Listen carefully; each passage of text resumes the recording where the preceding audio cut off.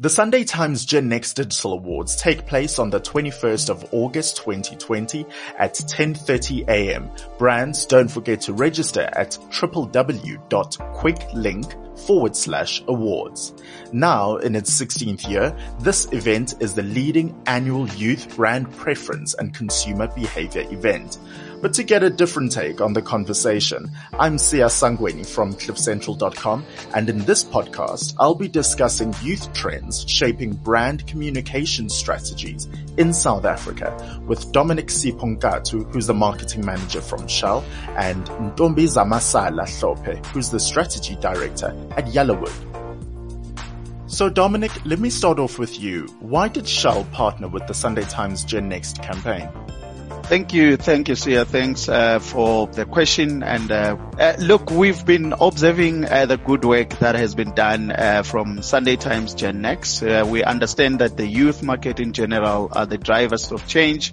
With them driving it, they expect brands to engage more with them.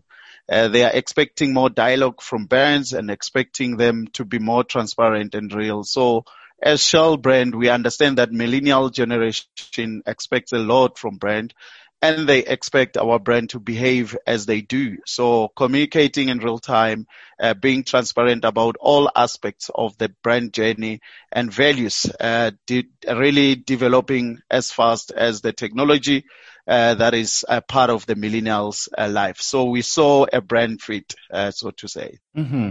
Zama, so Yellowwood is the 2021 research partner to the Sunday Times Gen Next campaign. What are some of the benefits for brands understanding youth trends? So yeah, the really interesting thing is there probably is an endless list of benefits. Primary one being youth probably make up now about 60% of the world's population, and undoubtedly are the future of any industry. So I think the most important thing for brands right now is to understand that the conversation on understanding youth is the conversation of understanding the kind of business you will likely need to be in anywhere between the next 3 to 10 years. Got you. So it would be most constructive for people to understand that we are insulated to those realities. And so I love how forward-thinking you all are as a team, already looking at 2021. But for the year 2020, can you please explain the integration of what was formerly known as HDI Youth going into Yellowwood? Yeah. So I think we formed part of a group called TVWA, which was always the majority owner of both businesses. And what we sought to really do is what we realize is a lot of the conversation about youth is very much in execution. And seldom is there longevity in the plans, intentionality behind it, and clarity on the objectives, and then the execution. So we've pulled the two into one. The conversation for brands and businesses around youth has to now become very, very strategic. And discipline and the strategic clarity that Yellowwood is known for, with the benefit of the youth insight and the integration that HDI has. And so we've made them one. Dominic, how has Shell managed to stay relevant? Well, yeah, the Shell brand caters for different segments across all demographics. The youth is, however, the pulse that keeps us going, I must say. There are numerous ways in which we strive to reach this audience. This includes formulating campaigns that catch their attention, structuring our product offers in a way that appeals to this audience. We also formulate as well as do formatting our stores to cater for their needs, and really selecting media platforms like Sunday Times that make engagement easier and constantly adapting to the rapid changes within this environment. So we also take pride in offering initiatives that are aimed at youth development, which includes assisting the youth with maths and science education at high schools, offering bursaries for higher learning education in science, technology, and maths. But that is not all. We also provide enterprise development opportunities for aspiring entrepreneurs, as well as many others. Wow. Would you say that is just some of how the youth influences Shell's brand strategy? Most definitely. I must say, in addition to that, in a short space of time, we have taken our youth audience to a journey that is aligned to the broader social agenda on safety, security, as well as education. The reason why I say that teenagers and young adults are now one of the most attractive and appealing market segments for many companies, and not just Shell alone. So we understand that it is one of the growing segments of today's world. And as teens and young adults are now indulging themselves with more into the consumption activities in all our planning, youth remains the pulse of what we do at Shell. Zama, are there any standout youth trends you've seen of late? So probably one of the biggest things we're seeing, and that connects to what Dominic was referring to, is the rise in the conversation around young people. You're seeing everyone in all spheres of society genuinely concerned, not only about the opinions of young people, but their realities, their limitations, their challenges, and not just the themed conversations we normally expect. So that's the first thing. The second thing we're seeing is of young people. Gen Z is upon us, and they are very different to the millennial. I think if you've seen anything recently as a millennial, Gen Z kind of took us down online a couple of weeks ago. But we're seeing a very different, much more individualistic, self-determined version of young people. And that's a really big drive that you'll likely see, because this is the first generation who had basically what we've been calling digital natives for a long time. There's nothing about the world that we're living in today that is new and novel for them. This is a thing.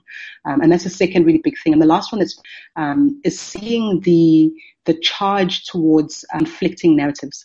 And so the really big trend of having to make sense of what the world will be is probably the burden of many, many young people right now. And the reality of the fact that the generations that are intersecting right now all don't have a clue of what the world looks like.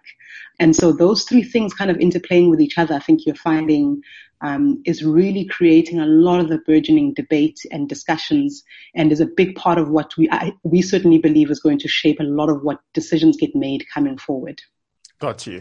For you, Dominic, what are the opportunities that have arisen for brands through the pandemic? Look, my observation is that the current environment offers an unprecedented opportunity for brands to compete against their more established rivals for exposure, so to say, mindshare, product trials, and market share with a new and broader base of potential customers. The ways brands can rethink their value proposition to customers in uncertain times. So as a brand, we will always remain responsive to the changing needs of our youth and the entire society. But then I need to also say the rapid as well as the unexpected change in the social and economic landscape. We had to be agile and shift our plans from pure marketing to social as well as customer listening and engagement. Our core purpose remains the same as Shell, or should I say as a business, which is all about making life's journeys better every day by enriching today and creating a more sustainable tomorrow, even during these tough times. And just in wrapping up, Zama, keeping the new pandemic restrictions in mind, how do you think research will need to adapt going forward? Oh my gosh. I think if you're not already frantically working towards some form of digital panel behind, I think what research is really going to have to account for, first and foremost, is the structure of how we reach people. Validity of research, making sure that you're working with the right profile of customers. The sampling, cleanup is all going to be much, much more challenging without being able to do a lot of it face-to-face. The other thing that research will probably have to account for is the way that people engage on do face-to-face. And so you may find that the kind of responses you get from people are much more, I will use the word in this case, but people are much more frank online.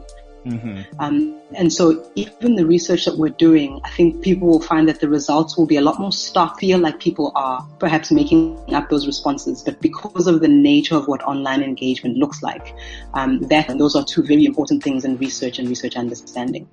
Well, awesome. Thank you very much to both of you for giving us some insight and shedding light on youth trends shaping brand communication strategies in South Africa. So that was Dominic Siponkatu, Marketing Manager from Shell, and Ntombiza Masala Hlophe, Strategy Director from Yellowwood. To hear more of conversations like this, you don't have to miss out. You can join the Sunday Times Gen Next Digital Awards, which will be taking place on the 21st of August, 2020 at 10:30 a.m. And you can do so by registering for the event at www.quicklink.com/awards.